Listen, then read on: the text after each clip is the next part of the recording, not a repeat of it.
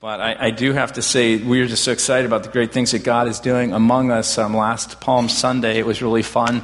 I mean, I see the youth up here. I saw we had our preschoolers up here this last Palm Sunday, and it was really fun. They were jumping around to a song, remember that? And one of them was actually doing this air guitar thing. And I thought for sure he's just going to, just hit someone in the chops next to him, and we'd have our first major lawsuit. But that didn't happen, so grateful for that. And then afterwards, God held off the rain. And we went out as a body, and we did a groundbreaking dedication service commitment of that space right outside here for a multi-use, which we're excited about in the many ways it'll be used, and especially in our community and around areas with our youth. So we're just thrilled about that and so grateful for that. And I see a rolling egg. You can get that if you want, because that'll distract me. No, I'm just kidding. This is a great time because we have kids in the service, and I'm grateful for kids. And, I'm going to talk for a little bit here, kids, so be really good. The first service, it was kind of fun. As kids, parents were kind of moving in and out and bringing kids out and in. But you don't feel bad about that. You got permission to do what you need to do. I just want to share with you, as we begin this message, we've been in Hebrews, we're talking about the better life. And on spring break, I read a book. It was a book called Sapiens. Anybody heard of that book? Wow. Okay. It was 400 pages, dense 400 pages. Heavy book. And the author, Yuval Noah Harari, seeks to give, and here's the subtitle, a brief history of humankind. And as one book review states, it's a swashbuckling account that begins with the origin of the species and ends with post-humans. Harari, who is one of the new breed of what are called social evolutionists, contends for the first half of our existence we slowly shuffle along unremarkably. And then we pick up steam through a series of revolutions. Now think about it, if you can maybe kind of track some of these revolutions, and those of you who are history buffs might be aware of this. 70,000 years ago, he contends, there was a cognitive revolution that began to kind of move things forward. And then 11,000 years ago, we entered what is called the agricultural revolution, moving from foraging hunters and gatherers to farmers. And then 500 years ago, so you can see the progress is beginning to move more rapidly, we stumbled upon a scientific revolution. And soon after that, just 250 years ago, there was what was called a industrial revolution. You with me, right? And that continued to move very quickly, and just in a mere 50 years, that triggered what was called, anybody know what this would be called? The fashion revolution in the 70s. There was this fashion revolution of bell-bottoms and Nehru shirts and leisure suits. No, that wasn't it. Okay. Just want to see if you're with me. It triggered an information revolution. Anybody heard of the information age? A few hands? Come on. You got to be with me, I hope. You guys, in fact, if I turn around as I'm speaking and I see you on a phone, I'm going to trust that you're looking at Hebrews 11 and following with me, okay? You probably didn't come here thinking about this, but he says there's this information revolution, and we are experiencing now, and it's actually happening much more quickly, what he calls a biotechnological revolution, which will end Homo sapiens, the name sapiens, Homo, specific species, as we know it, and begin a new bioengineered post-humans, a kind of immortal cyborg capable of living forever. And here's the key word, immortal, not immortal. Amortal meaning that it's something that you could die by violence or by some kind of crisis. Now you're wondering, why am I telling you this? Because it's very interesting. Social evolutionists, and some of you who are in this college age or maybe not too long out of it or stay in touch with it, one of the latest and most chic kind of academic studies and approaches in our universities today are trying to combine the hard sciences, things like biology, chemistry, and mathematics, with the soft sciences, the softies like psychology, sociology, and anthropology, and etc., to promote something that I find quite remarkable. Something I think we all know. Kind of in one sense, here's one of the theses of the main part of his book. He says, undergirding all this human development and progress, whether you believe in a God who created the world or not, is the basic structure of human life and relationships is based on what? Trust. Faith underlies all progress. Trust is an indispensable foundation to why we're at where we're at today. In fact, in this third section, Harari's book is titled The Unification of Mankind, and he kind of outlines the rise of religion, the evolution of money, and specifically credit, because credit really needs trust. And then along with that, the spread of empires and trade and capitalism, and they're all as a result of the bedrock of mutual trust. In essence, money and credit, nations and political structures, imagined beliefs in God, he says, and morality are built on trust. Let me put it another way for you, because you might get this if you look at the negative side of it. As soon as fear and anxiety and panic spread, Wall Street crashes, politics polarize. Anybody experiencing some of that? And faiths falter and fall. Now, you probably don't need a PhD for me to, to know that, right? You can just observe that and see that. Because trust is the bedrock of life. Nothing holds together without it. Marriages, families, athletic teams, business ventures. Trust is like a glue. You need faith in one another because it holds together world markets and economies and even military alliances. Right? This is not too different than what we see and are experiencing right now in our world today. But you know what? 2,000 years ago, there was another author, who had a deep belief in God. And he said these words in Hebrews chapter 11, verses 1 and 2. And I'm going to read it from the Message for you because I think the paraphrase kind of aligns so closely to what's being said here. The fundamental fact of existence is that this trust in God, so he trusts in God, this faith is the firm foundation under everything that makes life worth living. It's our handle on what we can't see. The act of faith is what distinguished our ancestors and set them above the crowd. That's basically that guy's thesis, but no God. And the author of Hebrews has taken 10 long chapters, that's what we've been looking at during this time of Lent, to prove to a group of people, these are Hebrew and of Jewish descent, hence the title of the book, Hebrews. He takes all that to prove that trust in Jesus leads to a better life. And that's why he writes, faith in Jesus is the firm foundation under everything that makes life worth living. So this morning, what I want to do is take these moments and just talk about faith, because that's what Hebrews 11 is all about. And there's just one simple point. A better faith results in a better life. And I want to make this really clear. This is not some naive promise that I'm kind of throwing out here. It's not devoid of suffering. It's not some new reach for the American dream, nor is it this idea that if you can believe it, then you can achieve it. This kind of faith takes in something far greater than that. It actually takes in Good Friday. It takes in suffering. It allows for suffering to have meaning and purpose in light of this trust with God. It allows for people to understand that I can actually delay gratification and I can actually suffer on someone else's behalf, all for the joy set before me because I believe in a God who holds my life and holds it forever. And there's another thing I want you to realize. This is really important because guess what? Everyone has faith. The key question is this, and I say this to some of you who are younger.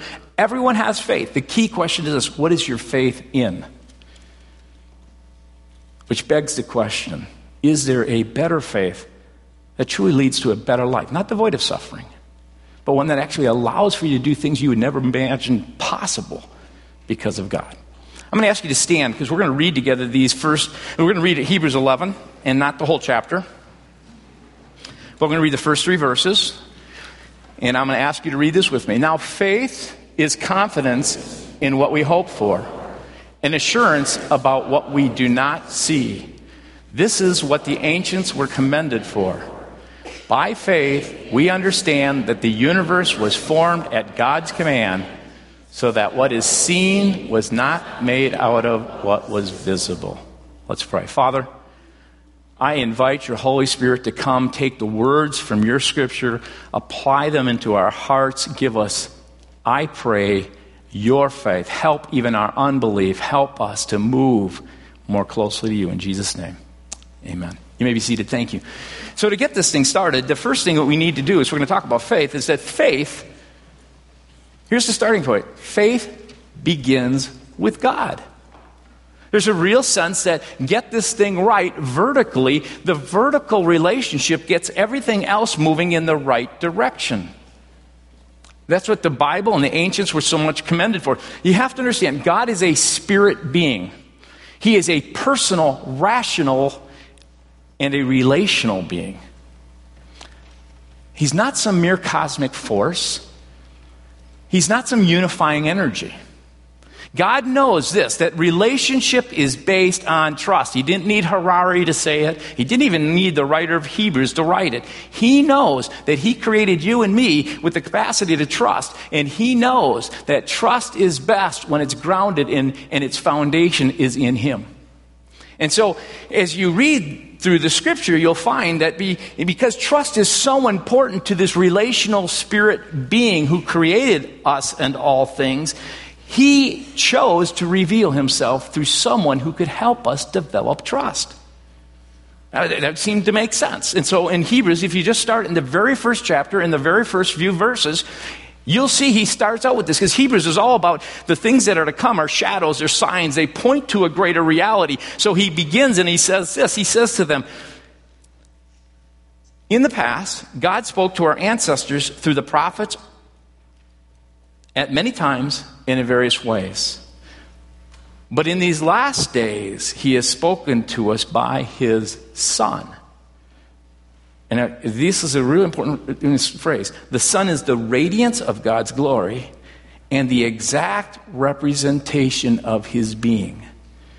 God's desire is that we know Him personally and intimately. And Jesus is the revelation of the very nature. That's that idea. It's the pattern. You see the very heart of God, the essence of who He is in Jesus. And so He says, put your ultimate faith in Jesus. Now, the temptation is to kind of sometimes to take the Word of God. If you speak with some people, depending where they're at in their own faith, they'll kind of say, well, Jesus was, he's an incredible guy, and maybe He did some things that were, appear to be supernatural, and He was this really good teacher. Obviously, He taught about love, and His love changed people's lives, and they had this movement that's carried on. But here's the thing that you have to understand when you talk about Jesus. It is the revelation of God Himself in flesh here. That's what Hebrews 1 is saying. And what you need to understand along with that is that Jesus does more than just teach good things. He invites you to put your trust in Him as if He was God Himself. By saying things like, I am the light. I'm the bread. If you want to be full, if you're searching and you've got that gnawing ache for something more, I'm the bread. I'm the door. If you're kind of looking for answers, you're saying, God, help me in this. I have some decisions. I have some things going on in my marriage or with my family and kids and business. God says, Jesus says, I'm the door. I'm the good shepherd. Boy, if you want someone who's going to care for you and comfort and be involved. And then He goes, I'm the way, the truth, and the life. This is more than good teaching. This is God revealing Himself to you, because the name of Jesus is powerful, and the name of Jesus can put you in a relationship where trust, faith can begin to develop, and it all starts with God. So there is Jesus. It's just a week prior to His death, which He knows He'll be facing. As He's walking towards it, and He gets news, there's a guy named Lazarus. Lazarus is dying. And He says, that's fine, let him sleep. And they misinterpret it. And He says the reason to let him sleep is because He wants him to die. He's 4 days in the tomb, and finally He gets there. And Mary and Martha, if you could have just come. And Jesus looks at him, and He says this, I'm the resurrection and the life. He who believes in me will live, even though he dies. And He looks at Mary, He looks at Martha, He looks at you, and He looks at me, and He says, do you believe this? Have you ever put your faith in Jesus? Have you ever acknowledged your need of Him? Maybe you're in that place in your life right now. Maybe you just kind of happened to come. This was a good Easter morning. You decide, well, let's go try this. Why is that a free place? Maybe there's a part of your life that you've been holding off. And He's saying, you've never put your trust in Jesus with that. Maybe it's your marriage. Maybe it's what you're trying to do with your job situation, whatever. It's really interesting. What Jesus is asking you to do is no different than what God lays out in the Ten Commandments. In the first commandment, you know what the first commandment says? You shall put no other God before me. Now, if you think about it, that's kind of an arrogant thing to say, almost kind of arrogant like Jesus said, I'm the door, I'm the way and the bread, I'm the resurrection, I'm all these kind of things. In one sense, you look at that and you're saying, God's saying, you just got to wonder, is God some kind of an egomaniac who has this pathologic, jealous bone in his body, right? Or could it be that he's not looking at you with rage in his face like some stern being going, put me first. But he's looking at you with deep compassion. Take this in for a second. He's looking at you with really deep compassion. And he's saying, when push comes to shove, when the crisis comes, if your faith is in your money, if your faith is somehow in some relationship, if your faith is in some way in your own abilities, what happens when you don't have an ability and you have disabilities, or that relationship breaks apart or divides, or you get sick and that money can't, what happens? He's not looking at you with rage. He's looking with deep, deep love in his heart. And Jesus says to you, would you trust me? I will never leave you nor forsake you. And you can celebrate today the reality of that truth, that in the resurrection, this life is indestructible. And we're told in Hebrews, he is at the right hand of the Father in heaven, interceding for you right now, asking you maybe for the first time in your life to put your trust and faith in Jesus. Asking you to take that area of your life, which you've been holding off, trying to do on your own, and saying, you know what, maybe it's time to bring some other people that love you and care about you, that know this faith, and say, I'm going to step into this and give this to you, Jesus. There's a second thing about faith that comes out in this, which is interesting. It's not only the starting point begins with God as we read Hebrews, but if you look at verses 1 and 2, you see that faith sees what others don't see, and even more than that. It's not just that they don't see it, even refuse to see. That's a choice of your will. A decision to say, I see this, but I don't really want to see it. Faith is the confidence of what we hope for and the assurance of what we do not see. And it was for this the ancients were commended. This chapter lists man after man and woman after woman of people of faith throughout this whole letter of Hebrews. And for some of you who haven't been with us for the last number of weeks, one of the things we've found as we've gone through this book is he's saying again and again, the things that happened in the Old Testament, they were just shadows of a substance. It was like Jesus was here and the sun was shining, and what you were seeing in the Old Testament were signs that were pointing to this Jesus to come. And he makes this argument again and again and again. In fact, the Old Testament is merely one big sign that points to Jesus. Now, I'm not telling you this on my own. If you read the stories of the resurrection accounts, there's one where they're walking on the way to Emmaus, these two guys, and Jesus starts walking along with them. They don't recognize who he is, and he says, what are you guys so sad about? What are you so down about? And he goes, yeah, are you the only one? Are you the only one who hasn't heard? And Jesus goes, well, tell me about it. And they tell him about, this guy who's been crucified and how bummed they are out because they had all their hopes resting in him. And then Jesus, here's what he says. He says, oh, you guys, how foolish you are and how slow to believe all that the prophets had spoken. At the beginning with Moses and all the prophets, he explained then to them what was said in all the scriptures concerning himself. And then just turn the page just a little bit more and you go in Luke and you see he comes to the 11 disciples. And he says, this is what I told you guys while I was still with you. Everything must be fulfilled that is written about me in the law of Moses and the prophets and the Psalms. The ancients were commended for their faith because they saw the sign and they said, even though I don't see the reality, I believe it in this God who loves me. I believe that this God has grace, that he will forgive me, that he will provide for me. He will do what needs to be done. He will take care of my own life and my own sin, and he will pay for it, and he will give himself in such a way that I can live with him, not just for a while on this life, but forever. And so Hebrews 11:3 says, this is what the ancients were commended for. By faith, we understand that the universe was formed at God's command. Here's one of the things that they didn't quite see, but they saw signs, so that what was seen was not made out of what was visible. They saw creation. They looked at all the beauty and the goodness around them, and they just said, someone had to create this. You know, all the good things that you experience, all the things you see around you, this beautiful day, they either point to a real God or they point to maybe it just happened. I love this comic by Bizarro. Standing before God is a guy who just couldn't see it, and here's, look past the dog. But the joyful, loving, eternally forgiving nature of dogs never tipped you off. I have a golden retriever, and I can tell you that dog just loves me to death. And I just go, man, God, if you just love me an ounce like that. And he says, I do. And a whole lot more. There are signs in your life that are pointing to the reality that Jesus wants to be involved in your life, and he loves you, and he wants to be a part of your very life right now. There's this really interesting point when Jesus is becoming discouraged because he's given signs. He's poured out his heart and compassion. He's done miracles that should just awe them and overwhelm them. He's lived a perfectly pure and sinless life.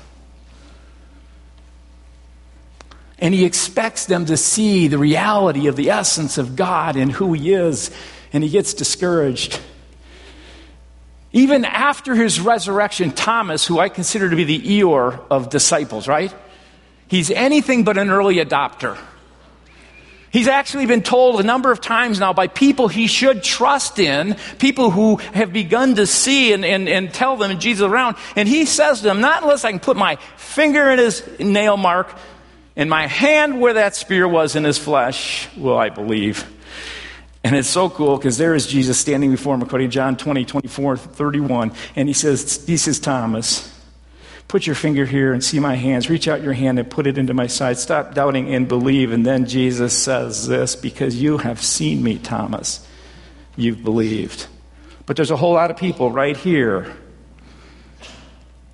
He says, blessed are those who have not seen, yet have believed. And Jesus performed many other signs in the presence of the disciples. And I just want to share with you that Jesus has performed signs before you. And it may be that maybe it's stepping into a relationship with Jesus and you've never done that. Or maybe that you have held things back. Or maybe Jesus is saying, you know what, I would trust you I would ask you to trust that I'm going to take care of your situation right now. Here's what's really neat about this. Because the next thing we find out about faith is that faith, those who are commended for it, faith pleases God. It actually brings a smile to his face. You know that? That when you step into that, it just causes God to break out in a smile. Like, oh, I just love that one. That's what he says in chapter 11, verse 3-5. By faith, Abel brought a better offering than Cain. By faith, Enoch was taken from this life, for before he was taken, he was commended as one who pleased or made God smile because of his faith. Not that he was perfect, but the way his life leaned was into the direction of trusting this God who he didn't even see, but he gave his life to. It says, and if you look at the next verse, it says, and without faith, it is impossible to please God. Because anyone who comes to him must first believe that he exists. And here's the catch. And also that he rewards those who earnestly seek him. Not only do you believe that he exists, but you also believe that he actually rewards those who earnestly make it their life ambition to know him and to daily walk with him. Instead of saying, God, I don't know if you live this way. I've lived this way so much of my life. At times I just go, God, bless me. Come into my story. Here's what I plan is. Would you just kind of come along? And I would love it if you just kind of say, yeah, I'll help you there. And what I think he's saying here is the person who really believes that he exists is the kind of person who actually seeks after God and says, God, what's your story? How do I write myself into your story? How do I begin to step into the things that you're calling me to do? You ever done that? That brings a huge smile to God's face. He loves hearts. He loves to reward those kind of hearts. He loves to come beside those kind of hearts. Now, as a parent, some of you will know this, or maybe you've done this with kids, and my family is here in the first service, and I shared that when I was a young parent just a few years ago, as my kids were sitting here. Anyway, I remember when they were about 2 years of age, and I would have them on the side of a pool, and they'd, be on the side of the pool, never jumped in the pool, but, have you done that before? You coax them, come on, this will be fun, right? Come on, and you encourage them, and you do all these things, and finally, after all kinds of coaxing, they get up enough courage, and they step out in faith, and they jump. Now, parents and others, the key here is to catch them, okay? That builds faith. They jump into your hands, and they're smiling, and you're smiling because why? I'm smiling because I realize that every time that my child learns to step through their fear and to move into those places, as a dad, I just go, wow, I'm so excited. This is the kind of life that I want for my child. I want my child to begin to move into the things that bring enrichment to their life. And don't you think God is in the same way? And he stands there and he says, if you've never trusted me, I encourage you just to put your life into my hands. You've been holding off on this thing. Or maybe God is even saying to you, it's been a hard time and you're going through some difficulties, but I would ask you to just step out in faith again and just believe, trust that I love you. I'm not going to punish you. I did that on the cross through Jesus. And then faith, another thing it tells us, has many followers. You're not in this alone. Hebrews 11 is called the Hall of Fame of Faith. And it's called that for a specific reason. Because he lists after Abel and Enoch, he lists Noah, Abraham, Sarah, Isaac, Jacob, Joseph, Moses, and Rahab the prostitute. And then finally in verse 32, he says, and what more shall I say? I don't have time to go on. He lists Gideon, Barak, Samson, Jephthah, David, Samuel, and the prophets, because faith in God has many followers. And you need to know that one of the signs probably in your life is that there have been people at some point in your life, whether it's a grandparent, maybe it was a parent. Think back for a second. Who have been those people that have kind of prodded you on? They're the examples in your life. And the reason that you are even thinking about it, or you are actually where you're at in your own faith, is because of what? You've had people who are in your own hall of fame, of faith. And it's no mistake. It's no accident that God placed them in your life like that. So not only do they have many followers, but one other thing we read as we come to the very end of this, that faith looks beyond this world. That's what faith is all about. It looks at this world and says, there must be something more. Verse 39 and 40 ends the chapter. They were all commended for their faith, yet none of them received what had been promised, since God had planned something better. There are all kinds of rewards in their life, in your life, your current life, and there are all kinds of blessings. And I just encourage you, don't miss them. God doesn't want you to be hampered with the guilt and shame of your past. That's why he brought Jesus to die on the cross. He wants to set you free. And the resurrection, you know what the resurrection does? It puts you in a place where you don't have to fear your future. You don't have to fear your future. You can fail, you can move forward, you can stumble, and as you move into that and you move through the fear and you fall into the hands of your God who loves you, he will help you become who you're called to be as you live in the present moment with your God, with Jesus. Faith looks beyond this world. It sees that there's more than just this world. I have to just share with you, as a person who is at this point in life where, you know how you start out and you're kind of going through your teenage years, and then you graduate from high school, and then you see the next occasion, you graduate from college, you find the person you're going to marry, you get married, you find your career, you have kids, your kids graduate from high school, and then they, you know what I mean, how that goes, and they find their, and now you're getting to this point in your life like I am, and I'm in another phase where there are people around me who are graduating into a whole nother life. And I just have to share with you, with my parents both dying this past year, last Easter, just before the message, my mother passed away. And about 6 months after that, my father passed away. And some people, you've had people you've lost. Praise God. Faith says when you put your life and your trust in him, you live with him forever. There is more than this life. It shapes the way you live this life. You can go through and move through and not get what you think was promised and know there's still more. You can actually suffer for someone else like Jesus, who endured the cross for what? Those he loved, because he knew there was more. And I just want to share the last thing. When you look at all of Hebrews 11, what's really cool about Hebrews 11 is that faith inspires the faith of others. And I encourage you to think about the fact that it's your turn maybe to be an example of faith. Have you thought about that? Where you work, there's going to be someone someday sitting in a message like this, and when that person says something, they're going to go, I remember Tom, I remember Sue, I remember Ashley, I remember Jake. The influence they had in my life. I remember my grandpa, and you, as you move into those grandparent years, you have a great opportunity to display a love for Jesus in your life that influences someone who is very young. You have a teacher, a coach, I don't care. There's places where God is saying, are you willing to inspire someone else with your faith? And here's what's really cool about this. Faith, I love this about faith. Anyone can do it. You know what? We're hardwired by God for faith. We will put our faith in something. The key to it is, what are you going to put your faith in? And if you put your faith in Jesus, you can be this incredible person that actually inspires others with your life and your actions. You don't even have to be trying to. You don't need huge amounts of faith, says Jesus. In fact, if you have faith as small as a mustard seed, you just need a little bit, it actually can take and demolish mountains of fear. He says it will actually uproot trees of selfishness. That's how strong this faith is. You don't need to do it perfectly. In fact, when you read through the heroes of the faith, here's Abraham stumbling along. Here's Sarah trying to make things happen on her own. Here's Moses who doesn't get it right the first time, the second, many other times. You don't have to do it perfectly. Faith is merely about falling forward into Jesus.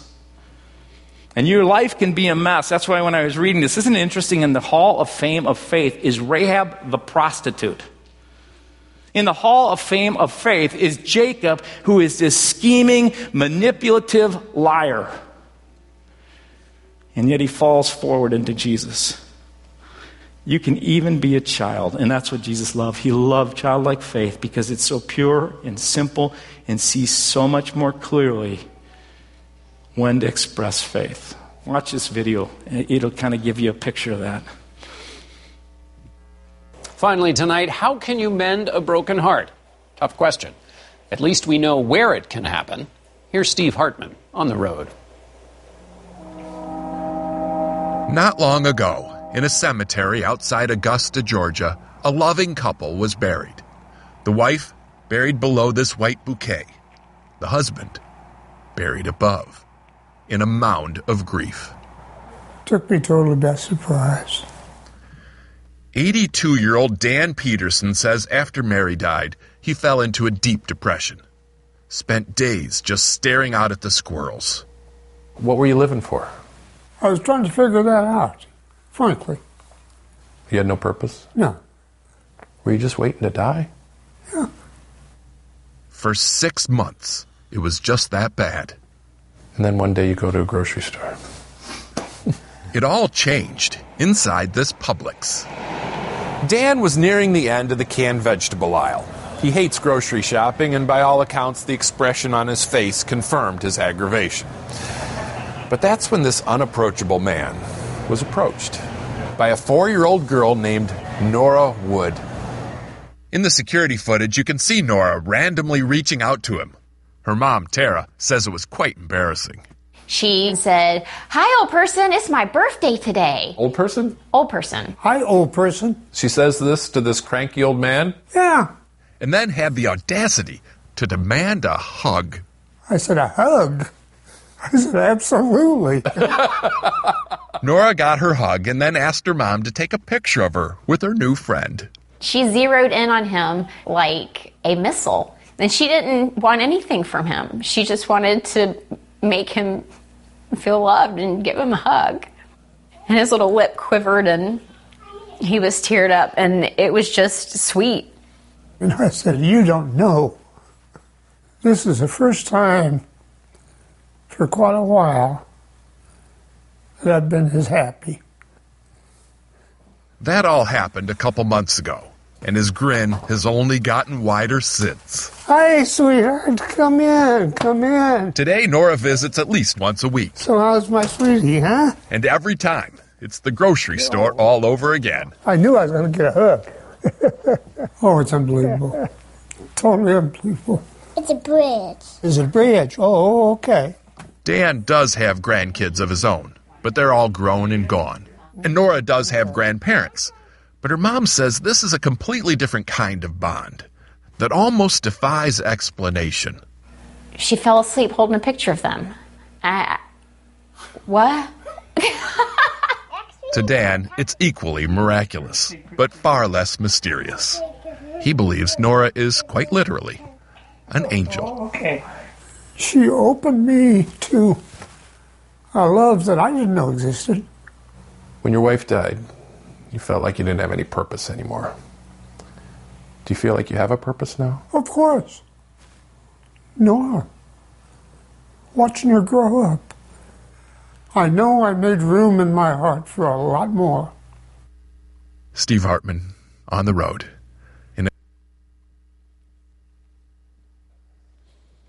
So I'm going to ask you to stand with me. And we're going to sing this song in just a moment, but I'm going to ask you to prayerfully, if you want to just listen or prayerfully do something in your heart with God. Maybe it's you've never asked Jesus to come in, and he's here. He believes in you. He has a hug for you and says, I see your sin, I see your need, and I want you to experience my love, and I want to break all the chains in your life. It may be that God is telling you, you know what, it's time to grow up and to say, God, give me this childlike faith because I want to do hugs of love. I want to see people's hearts open up to meaning and purpose in ways that only your faith inspires. I prayed this prayer, and I'll just pray that. I wrote this yesterday, and I wrote, I want merely faith, not merely faith in you. I want your faith in me. There is a universal difference between having faith in Jesus and having the faith of Jesus. Father, we bow before you and we say, may we know the power of Jesus. May Jesus break every chain so that the power of Jesus is released through us. Amen.